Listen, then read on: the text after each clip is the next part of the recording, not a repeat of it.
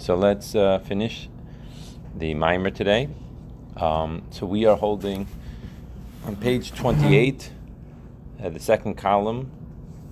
The word amnam is where we left off, which is probably about 15 lines from the bottom of the page. The first word in the line is achesed. So today we're going to dedicate the class to the yahrzeit of Leib ben David Nosson. Shav and Aliyah. Okay, so it says like this. We left off with two questions that we still have to deal with. Question number one that we have to deal with, which we'll deal with right now, is how come by the actual going out of Mitzrayim they only ate matzah for one day? However, we just got through saying in yesterday's class how important it was to eat matzahs all the 6 days, and by eating the matzahs all the 6 days, we are going to draw down this energy that will be able to have the great hamshacha of the seventh day of Pesach, namely of Sheishes Yamim. That's our first question that we have to deal with. The second question we have to deal with was something that we mentioned all the way in the beginning of the mimer, is this anomaly that when it talks about the seventh day of Pesach, it says, right, it'll be an atzeres laHashem Elokecha. So we already discussed the idea of Hashem Elokecha earlier in this column, but we didn't contrast it with what it says about Shmini Atzeres when it says over there it's an atzeres lachem. So we have to see what is that all about. So let's start with the first question first. It says like this: Amnam, the Pesach Mitzrayim lefisha haya etzlam Moshe va'Aaron v'zayin anei hakavod. So we are contrasting here, and we're saying that there's a big distinction between our Pesach of nowadays and the Pesach of 3,000 X amount of years ago. That at the end of the day, the Pesach that they had all those years ago, they had Moshe Rabbeinu, they had Aaron, they had the Zion, the 7 clouds of glory. So al kain gam below achilas matzah hayu yecholim lahamshich. So even without the eating of the matzah, meaning eating of the matzah for the 6 days, they were able to draw down mebechinas hagilui shenigla alehem b'yom echad lahamshichu b'chol Zayin Yamim. That they were able to draw down that original revelation that happened on the first day for all the 7 days. In other words, because they had Moshe Rabbeinu and Aaron, right, which is talking about different levels of Chachma, and talking about in Kabbalah, it talks about the different levels that this refers to, and the idea of Makif and the idea of different things like that were taking place back then. Al kain lo hayachi mutzav noyeg rak yom echad bilvad. Right? So therefore they did not have to have the whole concept of only eating matzahs and not having any chametz for all the 7 days. Masha enkin ata, which is not the case with us. With us, since we do not unfortunately have this right now, so therefore by us eating the matzahs, that's how we are able to in fact draw down this energy. Okay. Now, what about the second question? Mi'ata yuvan gamkein masha kasu vatzeres laHashem Elokecha. So now we have to understand why it says here, atzeres laHashem Elokecha, b'shmini atzeres nemar tiyeh lachem. It'll be for you. Right? So we already explained that idea of atzeres laHavaya Elokecha, this idea of a connecting of the names, Havaya and Elokecha, and this unity that took place. But why dafka, why specifically don't we say lachem? It is be an atzeres for you. Also, lama lo ne'amar kan lachem gamkin, right? Or why don't we also say lachem here also? V'yuvan ze behektim oid inyan echad. So we'll understand this by explaining another concept, which is also a very unusual concept. Right? We have 2 ways of saying Hallel. Right? One is a full Hallel, which we say, right, all throughout Sukkot. Right, Shmini Atzeres. We say it on Shavuos, and an unusual thing happens on Pesach.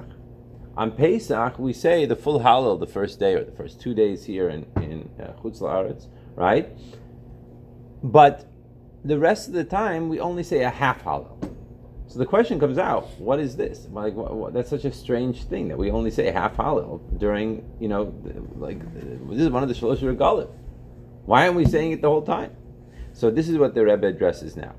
ויובן זה בהקדם עוד עניין אחד, והוא להבין הטעם שאין גומרים את ההלל בחג הפסח, כי אם בבייס ימים הראשונים. Why is it that we don't, so to speak, complete the Hallel on Pesach only on the first 2 days, right? Which is not the case by Sukkot. By Sukkot specifically, we are saying the complete Hallel all the entire days of the Yom Tov. So we'll be able to understand it, right? We'll be able to understand it by understanding what is the concept of saying Hallel, right? So we are now 9 lines or 10 lines from the bottom of the second column, yeah? Hu inyan reiv hasimcha v'hashvach al tosefes ha'or v'hagili shemeir v'mizgal milamayla. So the idea of saying the Hallel is based on the concept of the tremendous happiness that we are feeling. And therefore we want to praise Hashem for this unbelievable light and revelation that's taking place, that's coming down from above. Hallel also comes from the words behilu nero, namely to light up the candles, to shine, to cause something to shine. So we see that these two concepts are very, very similar in that they're talking about this tremendous hamshacha, this tremendous light that's coming down. So the Tzemach Tzedek has a mimer, which he did once before, right, in Derech Mitzvosecha, which talks about the reading of the Hallel. And it asks a number of questions there about why are we saying this, why are we praising Hashem, what's the point of it, where is it coming from? And the mashal that's given over there in Hallel, right, in the mimer over there, is to a person. That when you see a person, and you talk about this person, you say in him, wow, this person, he's such a wise person, or you're such a wise person, you're so smart, you're so special, you're so warm, you have such an incredible sensitivity to you. What happens? We see that by praising a person and bringing out these good points, it actually brings out the good points in a person. It's actually interesting, right? We talk about this a lot in terms of child rearing and raising children, right? Not to focus on the negative. That when you focus on the negative, so that's what you bring out. You tell the kid, "Oh, you're doing so badly," or "You're doing it," right? It causes the child to feel that way. Masha Enkim, when you are focusing on the good points, right? It brings out those good points in this other person, whether it's a child or another person, that's your colleague or your friend or whatever. You tell the child, "Look, wow, you did so nicely on the test. You got, you got 80% right," right? Instead of saying, "Oh, what happened with the 20% that you got wrong," right? What are you focusing on? By focusing on these things, we actually bring out these qualities in another person. So Kaviyachal, similarly, we have to say that the similar idea is happening with Hashem, with Hallel. By praising Hashem, Hashem is, so to speak, bringing out that energy and bringing it down into this world. So by when we praise Him and we bring out the different special things that Hashem is doing, it's lighting up. He's drawing down that hamshacha. He's drawing down that energy into the world, right? And that then changes around the world. So this is the idea of Hallel. This is why we say Hallel. So we say it mitzad the idea of the tremendous happiness that we have, that we're so grateful to be in this situation wherever we're at, whether we're talking about, right, Rosh Chodesh, or we're talking about a Yontif, or we're talking about, right, Hanukkah, whatever. And it elaborates on this idea of this tremendous light that Hashem is going to bring down and brought down at that time, right? Like we say, right, Sha'asa nisim la'avoseinu b'yamim ha'hem bizman hazeh, in these days, right? The same idea that we want, that this energy should be, right, also right now, right here in this world, even though it's not 3,000 years ago. So now we say, these two ideas of this idea of praiseworthiness and this idea of lighting something up is really two ideas on one branch. That through this praise, through this Hallel, we're able to actually draw down this revelation. Just like we see with the person, when you say about this person, wow, you are such a kind person. It's amazing the kindness that you're showing in this situation. I appreciate it so much. Is it right? You're actually drawing it out in this person. You're causing the person to want to act this way. Right? It brings it out. Begilui. Of course, the person has it inside of it.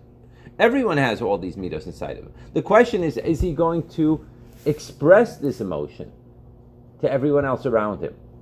So by bringing it out in him, by speaking about him in this manner, you're actually bringing it out in him. The same idea. This is the idea of the gilui, the revelation that's taking place. So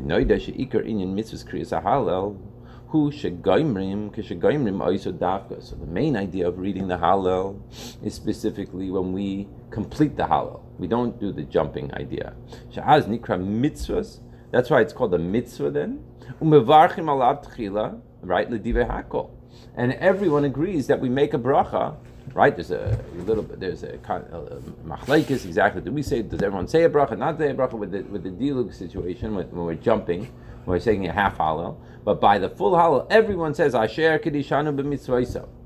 That you, right, you commanded us, right, you're connecting to us with this mitzvah of hallel. Likros a hallel. Masha ein kain, which is not the case, kishakayrim oisa b'dilug. So that is not the case when we skip around, like on Rosh Chodesh, where we skip certain paragraphs. In that situation, it's called Nikra Rak Minhag Avoseihem B'Gemara. It's called just the minhag of our fathers, like it says in the Gemara. So that's what we're doing during the other 6 days of Pesach. So the obvious question is, why? Right? I mean, Pesach is like the most important holiday, or at least one of the most important holidays of the whole year. You would imagine for sure that we should be saying the complete Hallel on Pesach. Like, why don't we? Right? It's a little bit of a mind-boggling question. That when you think about it, I mean, if a person's coming in and saying, okay, like, what do we do special on Yom Kippur? Well, okay, one of the things we do special is we say Hallel, right? We say it on Shavuos, we say it on Sukkot, we say it on Pesach. No. On Pesach, we only say it on the first 2 days. The rest of the days of Pesach, we only say half Hallel. What? Like, very strange. But Amar Azel, right? Hallel, right? Rosh Chodesh, Lavda, right? Like it says, Hallel on Rosh Hashanah, Rosh Chodesh, is not a Torah command, right? So if that's the case, it's not understood at all. The reason for this, Lama ein goimrim es hallel b'yom hashvi shel Pesach. And if you want to say, fine, maybe during Chol Hamoed we shouldn't say it, but at least on the 7th day of Pesach, now that we've explained how incredible the 7th day of Pesach is and what's happening on the 7th day of Pesach, for sure we should be saying the full Hallel on the 7th day of Pesach. I'll call upon it at the very least. Because on this day, as we talked about, there's this unbelievable revelation that's taking place, that coming from above the entire chain-like descent of all worlds, from the entire Seder Ishtalshelus. So what happened here? So now we can understand it.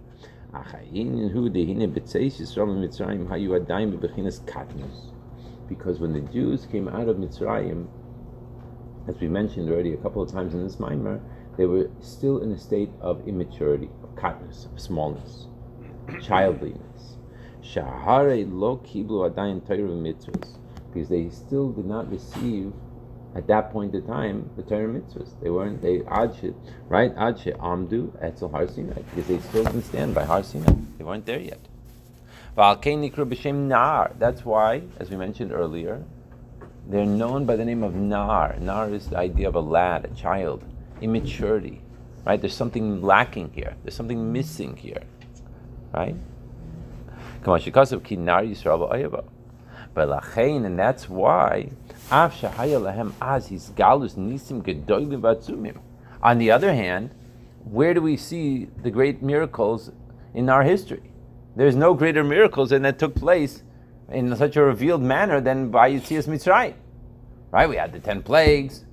We had Hashem coming mamish on the night of Pesach, right? We had all the miracles that happened by the Yam Suf. We had the miracle of the Yam Suf. This was the most incredible time in terms of revelation.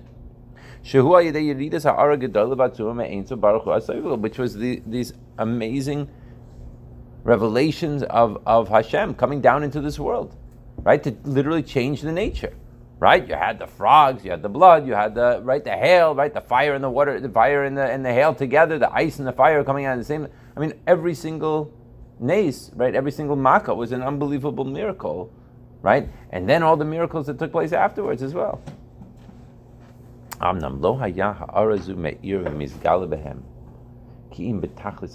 However, despite the fact that they were able to see these miracles, they weren't in a mature enough state to be able to makabel them, to receive them in a internalized way. That's the idea. So he gives an example of this. The example that he's going to explain, that he's going to say, is from the idea of a relationship of a father to a little child. With a father and a little child, on the one hand, what you see is tremendous revelation of the father's love for this child.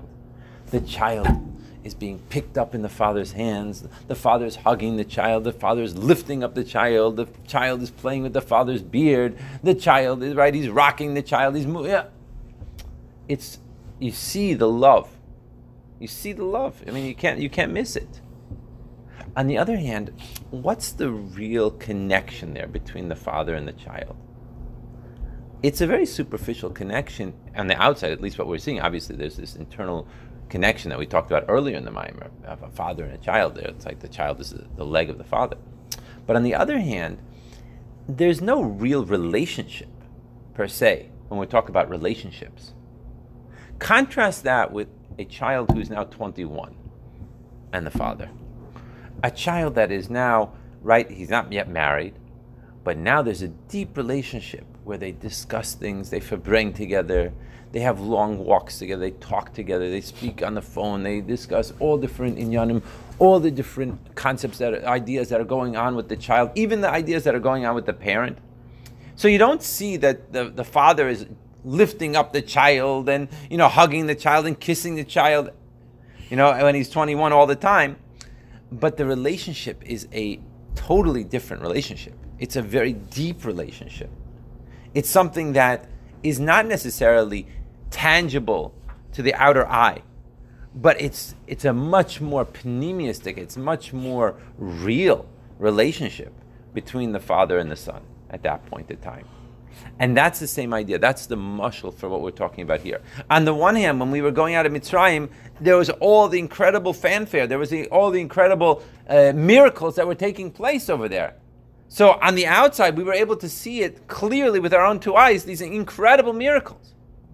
But the relationship was not the same type of relationship. That's what we've been talking about throughout the entire Maimer.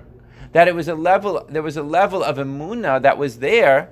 There was a level of emunah that was there, but this emunah was in a certain way in a childlike state, right? Because we did not receive the Torah mitzvahs yet. Since we did not receive the Torah mitzvahs yet, we were lacking in that connection, in that developed relationship that you see. Just like we see with the child who's 21 with the parent. When the child is 21 with the parent, all of a sudden now you have a real relationship. Now it's based on something much more eternal in a certain way than just conversation, just the child being picked up